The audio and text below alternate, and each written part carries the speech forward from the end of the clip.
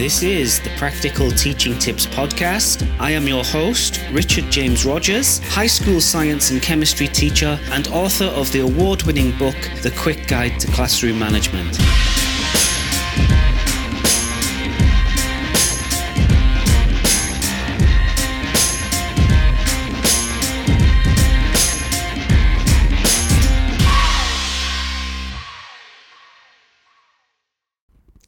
Well, hello everybody, and welcome to today's episode on the Practical Teaching Tips Podcast.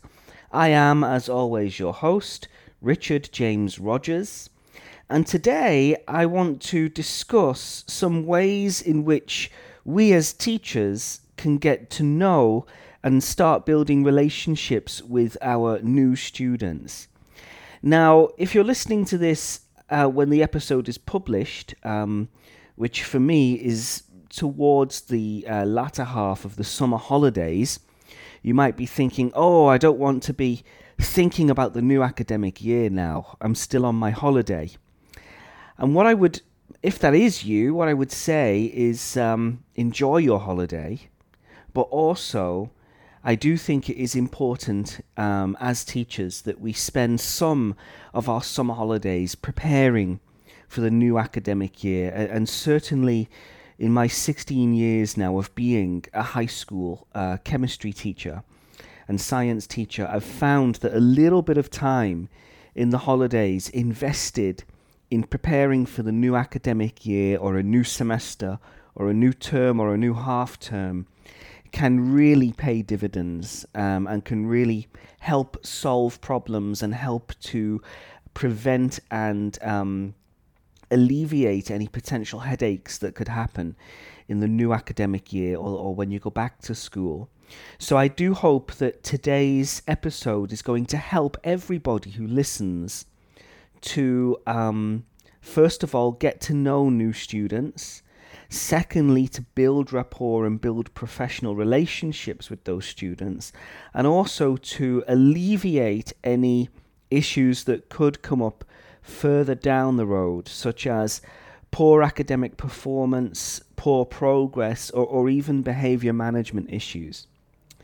So it sounds as though you might be thinking that this is a pretty important topic, and I think it is, because relationships are really the nuts and bolts fundamentals of what we do as teachers. And I think, unfortunately, there is a focus and an emphasis that is too heavy, that is placed on teaching techniques and the pedagogy that we're applying in the classroom. And there isn't enough of a focus in the teaching profession, I believe, on building those professional relationships with our students. And I'll tell you why I think the relationships are just as important, if not sometimes more important actually, than the teaching techniques that are used in the classroom. And that is because, quite simply, if a student doesn't like you, or a student doesn't feel comfortable to work with you, or doesn't feel comfortable to approach you, or doesn't respect you, which is a big factor in student engagement, then that student oftentimes will not perform as well as if they did have respect for you and they did feel as though they could approach you and they did enjoy working with you and they did like you. And unfortunately, that is the blunt truth. Sometimes our students don't like us. And getting students on our side and getting them to like us is an important part of the job. Now, I already know the alarm bells that are ringing in some people's minds as you listen to that, because I know that there'll be some people listening to this thinking, well, hang on a minute, I'm the teacher. It's not my job to make the students like me. It's my job to teach the students, right? And of course, there's that old classic, well, if I don't give the students any homework all year, they'll love me. And I think that's a really facetious way to look at things, and it's not the truth, and it's not accurate. In my experience, students like teachers who are professional, who are vigilant, who deliver the material properly, who do give homework and who do give feedback on the homework, and who they therefore respect because the teacher is actually putting in good effort and is taking a genuine interest in the lives of each student and is trying their best to help each student. So I don't accept this this kind of urban myth that teachers who don't give their students work to do are the teachers who are liked by their students, because in my experience that's actually not the case at all. In fact, the teachers who should I use this word? I guess I will. The teachers who are the laziest, I guess, in terms of handing out homework, in terms of delivering content, the teachers who are the most easygoing actually tend to be the ones who are not respected as much by the students and are not liked as much by students, because the majority of our students do actually want to learn and they do actually want to have a positive experience at school. And we might not believe that sometimes. I've worked with many students in the past who've come to school and they've just wanted to be disruptive, or they've just not connected in some way, or they've not been able to access material. There's a lot of peer pressure going on. They want to fit in with the crowd. They want to look like the cool kid in the class. Sometimes there's a persona that someone brings to a classroom as well, that a child brings to a classroom, particularly if they've grown up in a rough community. I've taught students who've been raised in some of the most economically deprived areas of the UK. And there's a subculture in some of those communities where the men have to be really tough and really rough, really hard, as we would say in the UK, and they have to put on a front, and that they have to kind of they have to be this kind of tough guy and this rebel, and they bring that mentality with them to school sometimes. And it's not just boys, but it happens to girls as well. In those communities, they can bring with them the problems from their communities to school. But I've found with even the most disruptive students, and this is my experience speaking now, and I do believe it's accurate, even with the most disruptive students, if you can capture their interest, and if you can show them that you respect them and you appreciate who they are and you accept them for who they are, you don't accept their behavior necessarily, but you accept them for who they are, and you want to help them, and you do deliver interesting lessons, you can actually connect with even the most disruptive students. And I've had this happen in my experience many, many times. I've had students who have been given to me. I've taken over a new teacher, for example, and I've been warned about students. I've been warned, do not confront this student under any circumstances. This student has these issues, be aware. And I've just got on with my job as normal. I've, taught as best as I could. I've planned as well as I could. And these students oftentimes have been little angels in my classes. And I know that sounds like I'm bragging and I'm boasting, and I do feel very proud of those moments in my teaching career. But I don't believe I've actually done anything that is revolutionary or difficult to accomplish for teachers. And I'm going to go through today the strategies that I use to get to know my new students. And a good professional relationship with any student is built in those first few weeks. At least the foundations anyway are built in those first few weeks of meeting that student and teaching that student, and those are crucial, those first few weeks, because it will set the stage and set the precedent for the rest of the academic year and many years to come after that. And that's another thing I want to say, everybody. we have to remember to be patient with our students. And unfortunately, most schools have in place assessment and targeting systems which don't take into account the fact that many students take several years to come to fruition and to really blossom and to really kind of wake up, I guess. You know, there is that moment of clarity for a lot of students where they may have spent years just plodding along, getting average grades. Sometimes there are students who spend years below average, and then all of a sudden there's like this spark that goes off in their brains, and their attitude changes and their focus changes, and they start really accomplishing some big things at school. So it's really important that we do focus as teachers on these professional relationships just as much as we focus on the teaching techniques, because the professional relationships we build with our students are really the kind of I guess tools that we can use for that long-term success of that student, and the long-term, what I'll explain in a moment, the long-term subtle reinforcement of the student's character to help him or her come into fruition. So what I'm going to do, everybody, is I'm going to read to you a blog post which is available on my blog for teachers, my very popular blog for teachers now, which is at richardjamesrogers.com. Once again, it's richardjamesrogers.com. Please do check out my blog for teachers, because there's hundreds and hundreds of blog posts on there, which of course are all free to access, and they cover almost every aspect of classroom management and behavior management and assessment and all things teaching on there. And I share a lot of my wisdom there as well, and a lot of guest bloggers come onto the site and write for me as well. So anyway, this blog post is called Getting to Know Your New Students, Tips That Actually Work.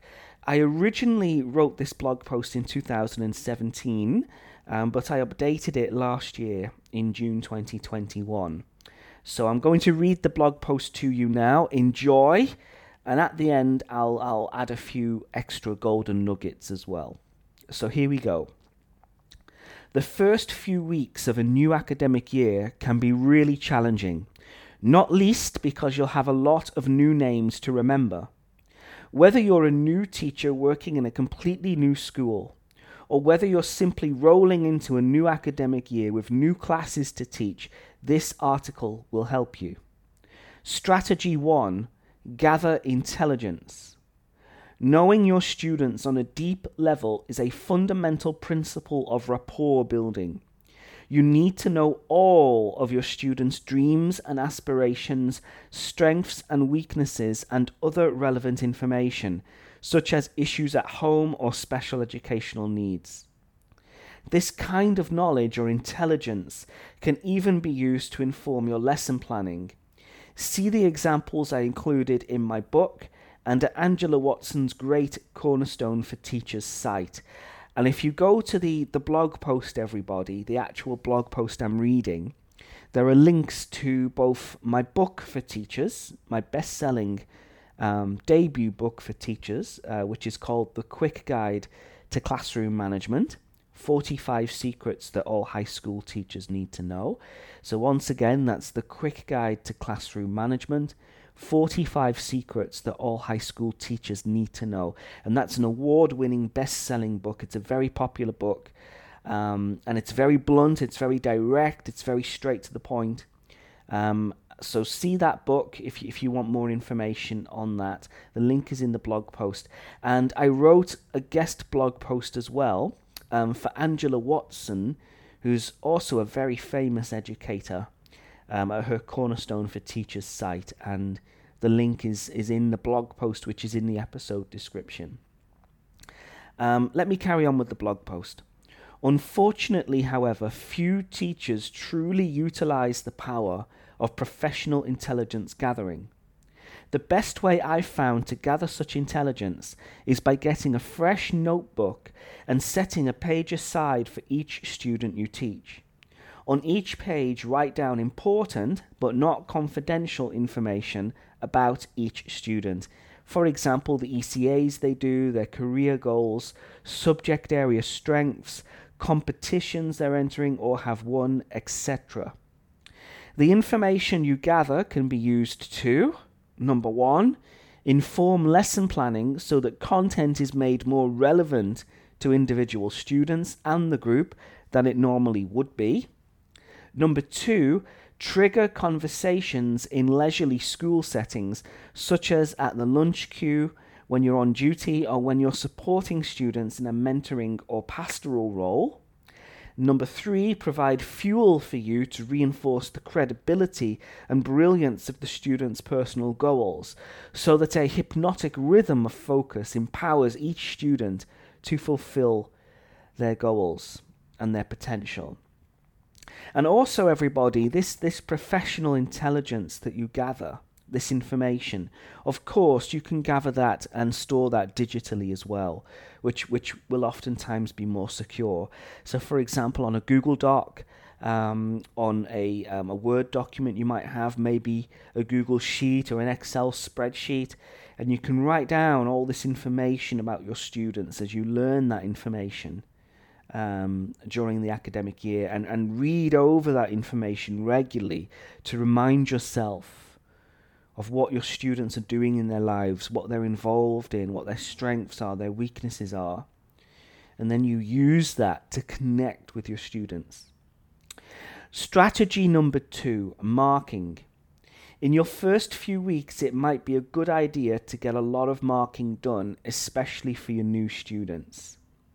Now, you might be thinking, oh no, really? I've got to do marking. I've got to do lots of marking in my first few weeks at school. I know, everybody, that as teachers, marking is not an easy job. I know that most teachers don't enjoy doing it. I certainly find it a challenge sometimes, even to this day, after 16 years. But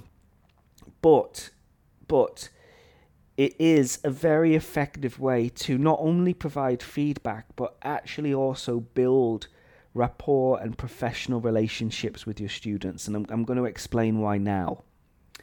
Whilst you might normally do peer assessment, self-assessment, and automated assessment tasks throughout the main body of the academic year, it is worth spending a bit of extra time at the beginning of the year to do traditional teacher-led red pen on paper marking, or green pen, whatever colour you wish to use. Benefits of this strategy include, number 1, you'll get to know the writing, presentation and artistic styles of your new students really quickly. Number 2, checking through the students' books and homework yourself is one way to quickly memorize new names. And number 3, it allows opportunity to provide written and verbal praise, which helps you to build rapport. My head of science recently started a Science Stars notice board at school. Every few weeks, the science teachers pin up some examples of beautiful work. What a great way to celebrate the success of your new students whilst getting to know them and build rapport with them at the same time. Now, what I'm going to read to you, everybody, now is my comment on a student's piece of work, a student's chemistry work, which is on an image, a photograph, which I've put in the blog post. So I'm just going to describe the photograph to you. It's a page out of a student's notebook, and the student has made some notes about acids and bases and chemical reactions, and this is my comment. Well done for writing down all of the information accurately and for correctly identifying the conjugate acid-base pairs. Mr. Rogers, and I've given the date there, which was the 30th of August 2017. Now, the reason that comment is particularly good for building a relationship with that student is because I've been very, very specific in my feedback. I've said, well done for. I haven't just said well done or great work or excellent, something like that. And I know that this is kind of a basic. This is stuff that teachers know, that we're supposed to give specific feedback. Sometimes, however, it is okay I think, to say just excellent, great work, well done, nice work. These little comments on student work from time to time. I don't see a problem with that. But where possible, when we have time, particularly at the beginning of an academic year, it is good to reinforce these positive behaviours by being very specific. So I've said in my comment, I'll read it to you again. Well done for writing down all of the information accurately. So I've congratulated and praised the student for including detail in their work, which is something I want that student to do every time. And carrying on with the comment, and for correctly identifying the conjugate acid-base pairs. And there I've been very specific to the topic the student has studied. That's going to reinforce and embed the knowledge inside that student's long-term memory when they read that comment, and also when I discuss verbally the work with the student on top of that. But also, I've identified a skill that the student's done. They've correctly identified something that's happening in a chemical reaction, which is a skill that student is going to have to use over and over and over again in the future in their chemistry classes. So that's why I've been very specific in my feedback. And of course, it also reinforces my relationship with that student. Okay, strategy 3, contact parents. If you are a form tutor or homeroom teacher, this one is really important, but it can be used by any subject teacher too. In the first few weeks of school, it can be a good idea to contact parents to let them know how their child is getting on or how their children are getting on. I've found that telephone calls work best, as well as face-to-face conversations, as both of these methods involve a relaxed sense of dialogue that's not normally available through methods such as email. Benefits of this strategy include, number 1, extra intelligence, such as the student's approach to homework in their real home environment, can be gathered. Number 2, it puts the parents at ease and reassures them. Number 3, it can be used as a motivational tool for your new students. If you've passed on praise to their parents, then they will feel happy and they will know that mum or dad is only a phone call away as well, which is also important to reinforce. And number 4, it can preempt a settling in parents' evening, providing common ground and information before a face-to-face meeting. Now, I've used this strategy many times in the past, and it does work. It does work. Now, I know that it's not realistic or practical to contact every single parent of every student you teach, unless perhaps you're in the primary school and you see the same kids every day, and you teach the same 20 to 35 kids every day, perhaps. That's different. But if you're in the high school or middle school, secondary school, and you've got over 100 different students that you're teaching, maybe more than 200 every week, then it's not realistic to phone every parent and give them an update on how their kid is doing. But it is particularly useful for students who have a history of being disruptive, a history of being poorly behaved, a history of not achieving well academically, because by providing good news to those parents, I'll talk about bad news in a moment, but when you're providing good news to those parents, however small, it often comes as a very pleasant surprise, which can change the whole dynamic of how that student then views school. And I've seen this many times. A great example I can think of was a student I taught in the UK many years ago who was really, had a reputation for being just just a ruffian, basically, just a kid who would come to school, was aggressive, get into fights, wouldn't focus in lessons, didn't want to be there, already had plans to do an apprenticeship when he left school, so wasn't really interested in getting good grades, came from a rough area. And I remember he was in my lesson, in my science class. He was... In my lessons, I connected with him quite well. I think part of that is because I also come from a working class area, and I kind of had a lot of shared experiences with the students I taught at that time, and that can help sometimes as well. But I deployed all of the strategies I mention in my book, and he wasn't really that focused, but he was okay. He didn't play up that much in my lessons, at least in those early days. And later on as well, he was really good. But anyway, in those early days, he did a little bit of good work in my lesson.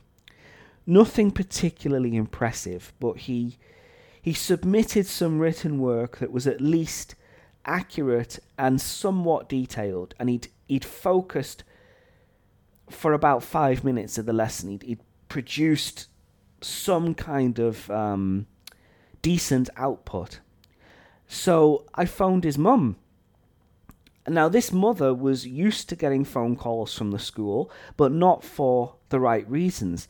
She was used to getting phone calls saying, your son's been in a fight today, he's been suspended, he did this today, please come to school to discuss your son's behaviour. So she was used to being contacted by the school.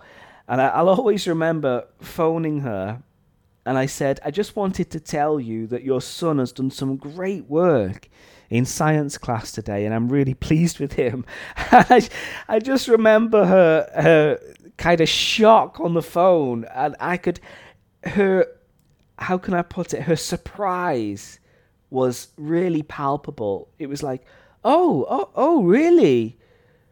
Oh, that's great. Thank you for telling me. And I could just tell she was not used to hearing this kind of thing from school.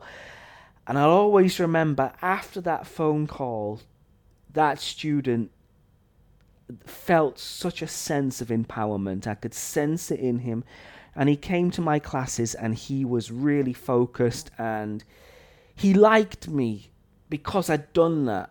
But not only that, it's not just that he liked me, he respected me because I'd gone to the effort of not only recognizing at least something valuable and recognizing that he had potential. Because, oftentimes, unfortunately, there are students that get stuck into cycles of behavior. They get stuck in a rut, as we say in British English. They get stuck into cycles of negative behaviour, and one thing feeds the other, particularly in isolation rooms. You get these students who, they perform badly academically. That means they can't keep up in the lesson. They get bored, they get disruptive, they get sent to an isolation room, which makes them fall behind further. Then they come back to class and the cycle starts again.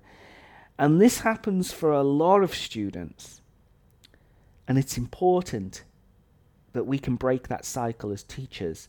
And I have found that one way that we can attempt to do that, and does often work, is when we directly send that praise home to the parents. A quick 5-minute phone call can change everything. And with that particular student, it did, at least in my lessons. Now, he was still being disruptive in other teachers' lessons, I have to say. But in my classes, he was focused, he listened, he respected me. He still wasn't perfect. He wasn't a little angel, I have to say. And there was a little bit of disruption from time to time, but he was certainly much more attentive in my lessons than he was being in other teachers' lessons.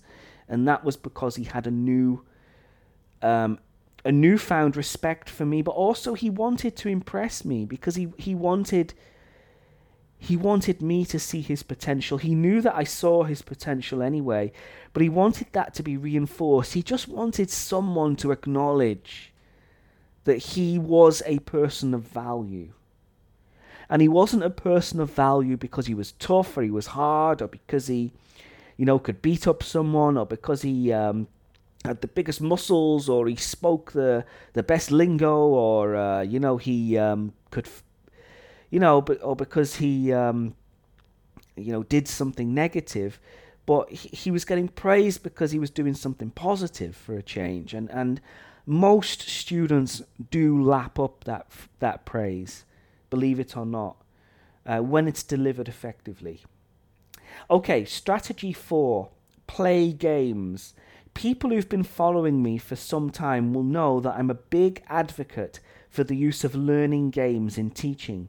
They break up lessons into chunks, appeal to the multisensory needs of your learners, and stop your kids getting bored. What could be better than that? But which games should you use to get to know your students? There are a number of learning games you can play at this very useful blog post of mine here. So, of course, I'm reading from the blog post here. So that's linked. I'll put all the links in the episode description, everybody. And all of those games can be adapted to a getting to know you lesson. But my favourite for this specific purpose are given below. So number 1 is Splat. I'll just describe Splat to you verbally, everybody. But if you go to the blog post, there are actually illustrated step-by-step instructions on there, which have been beautifully drawn by my former student, who's now my illustrator for my blog. Her name is Pop. So the link to that blog post is in the episode description. But basically, Splat is very simple. You write down some keywords on the whiteboard, or you might project them onto the screen, or maybe they're on your smartboard. And you call students up to the board one at a time. 2 students play. So you have one student on the left of the whiteboard or the screen, one person on the right of the whiteboard and the screen. And there's keywords on the whiteboard or the screen, and you give a clue. You give a clue for that word. So let's say that the words on the screen, I'll choose something simple like dog, cat, giraffe, zebra.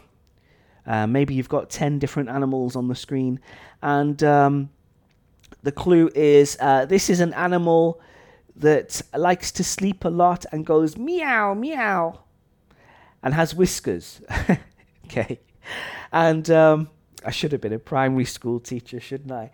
And then you say 1, 2, 3, and the students have to splat the word. Now, what do I mean by that? They have to use their hand and they have to point to that word, or they have to tap that word with their hand. It gets very competitive. It's a lot of fun. The student who taps the word first is the winner. That student stays. The losing student goes back and sits down, and the winning student chooses a student to come up and play.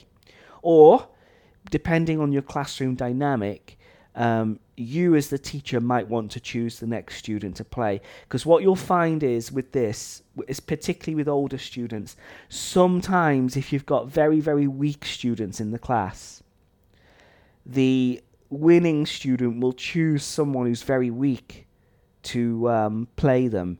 And if you've got, sometimes little cliques can form, little social cliques can form in classrooms, and you'll get a streak of winning students, and they'll always choose the weak student to play them, and it can be a little bit embarrassing.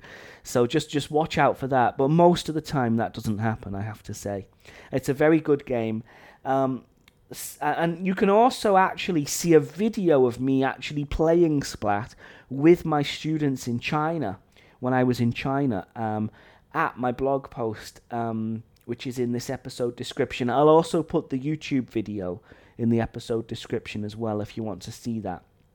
Number 2 is Mystery Word. This is a really nice game, this one. Sometimes this game is called Articulate as well. Very easy. You write some keywords on little pieces of paper. You put those little pieces of paper in a hat or a beaker or a cup or some kind of container, and you choose students at random. They come up, they pick a word out of the container, and they have to give the class a clue, but they cannot say that word. So let's say, for example, the key word the students picked out is dog, and the clue the student has to give to the class, they choose the clue. So they might say, this is an animal that barks. And then the students put up their hand, or that's at least how it should work. You're going to find that some students shout out and they get excited. And the student chooses a student to answer, and then that student then comes up and picks a word, and the cycle continues. So again, there's instructions on the blog post about that. The third game I really like, and this is particularly good for getting to know your new students, is a game called Who Am I? Now, this is an interesting game. It's one of those traditional old school type games that's been around for decades. Basically, you get some post-it notes, you write a key word on each post-it note, get the students to sit in a circle, the students close their eyes, and then you stick the post-it note on the student's forehead. And the students open their eyes, and what should happen is the students cannot see their own word, which is on their forehead, but they can see the other students' words. And you go around the circle one at a time, and the students have to give the other students a clue about their word. And when the student guesses their own word, they take the post-it note off their head. So it's a funny game. It's a great game. Issues to be aware of with this. Of course, we're still going through the COVID pandemic at the moment, although things are quietening down. So think about that. Just check with your school leadership team. Are there kind of restrictions on what you can do with that? What else? Of course, I don't believe in physically touching students unless it's absolutely necessary. I think for this particular game, you're quite safe with that because you're just putting a post-it note on the student's forehead. If you don't feel comfortable physically touching a student by putting a post-it note on their foreheads, you can give the post-it note to the student and get them to put it on their forehead, but just tell them not to look at the word. And it's a very good game. It works very, very well. So try it out. And I've ended the blog post by writing a concluding paragraph. And here's what I've written. Personally, I feel that it's a shame that more teachers don't make use of simple learning games such as these. They aren't costly, they're simple to do, and they provide so much fun and great deep learning for your students when applied properly. So there we go, everybody. That's the end of the blog post. It's very, very important that we get to know our new students in this academic year that's coming up. And I'll say this as well. We never truly know what our students are going through at home. We never truly know what is happening in the student's personal life. And school, for many students, is a refuge of structure, of positive reinforcement, or at least it should be, and of adults who are role models for these young people. And we do have to remember that as teachers, we are supposed to be role models for our students. Our students will naturally look up to us because we're authority figures. And for that reason, we have to build very good, positive, productive, professional relationships with our students. And those first few weeks are absolutely crucial for doing that. And unfortunately, there's a lot of bad practice out there with regard to building those relationships. If you're interested in looking at something entertaining, although quite shocking at the same time, I recommend going on Instagram and Twitter and looking up something called Libs of TikTok. So one more time, that's Libs of TikTok. It's LIBS of TikTok. And what you'll find on there, without going into too much detail, I'll let you find out yourself, what you'll find, a lot of teachers on there who demonstrate very poor practice when it comes to building relationships with students, without going too much into it. These teachers, they commit the cardinal sin of hanging out their dirty laundry for all to see. They publish their posts on social media. They publish rant videos on TikTok and Instagram.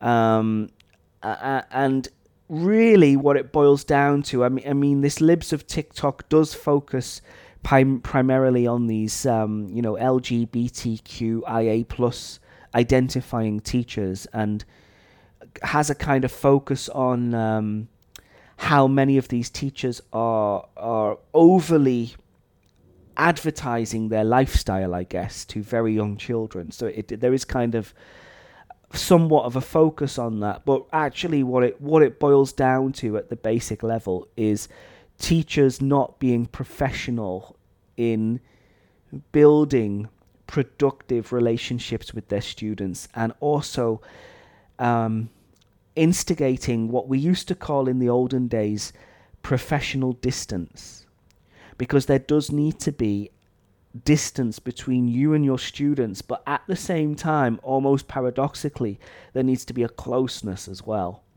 And the way you achieve that is, of course, by focusing on the academics, focusing on the progress and attainment of your students, focusing on the students' lives and getting to know them, getting to know who they are, and just reinforcing the positive praise, striking up conversations with them, but of course, not going too far, not getting too close, not overstepping the line. And some teachers do have a problem with that, and some teachers do make little mistakes with this. And you do have to be a little bit careful, but most of the time, it's not an issue to even, it's not an issue that's going to come up most of the time, because, the majority of teachers are very professional, I think. And I think most teachers understand that you have to have a good working relationship with your students, but not get too close. Your students are not your friends, for example. However, you can have friendly, productive, happy, professional relationships with your students. So that's it for today, everybody. I do hope that this episode has been useful. If you would like to contact me, please do so.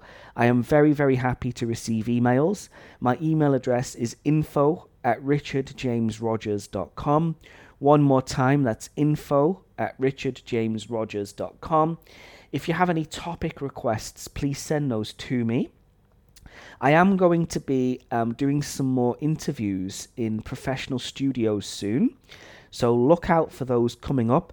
I'm hoping to do an interview with someone about teachers' fashion and what teachers should actually be wearing in the classroom. So that's going to be very contentious, very controversial. It's a very, very touchy subject with teachers. How should a teacher dress professionally? How should a teacher present themselves in front of their students? That's a big topic, I think. Very, very, very juicy topic to get into. So I'm looking forward to that. And I'm hopefully going to be talking with someone about how to prepare students for the world of business, and what schools should actually be teaching students, and the kind of skills they should be embedding. Please do follow me on social media. Links to my Twitter, my Instagram, my Facebook, my LinkedIn are all in this episode description. And you can also contact me there as well. So thank you, everybody. All the best. If you're on summer vacation, enjoy the rest of the vacation. If you're not on summer vacation, then all I can say is I hope your next vacation you have is a relaxing one. We deserve our breaks as teachers. And until next time, all the best. Best wishes from me here in Bangkok, Thailand. And until next time, bye-bye for now.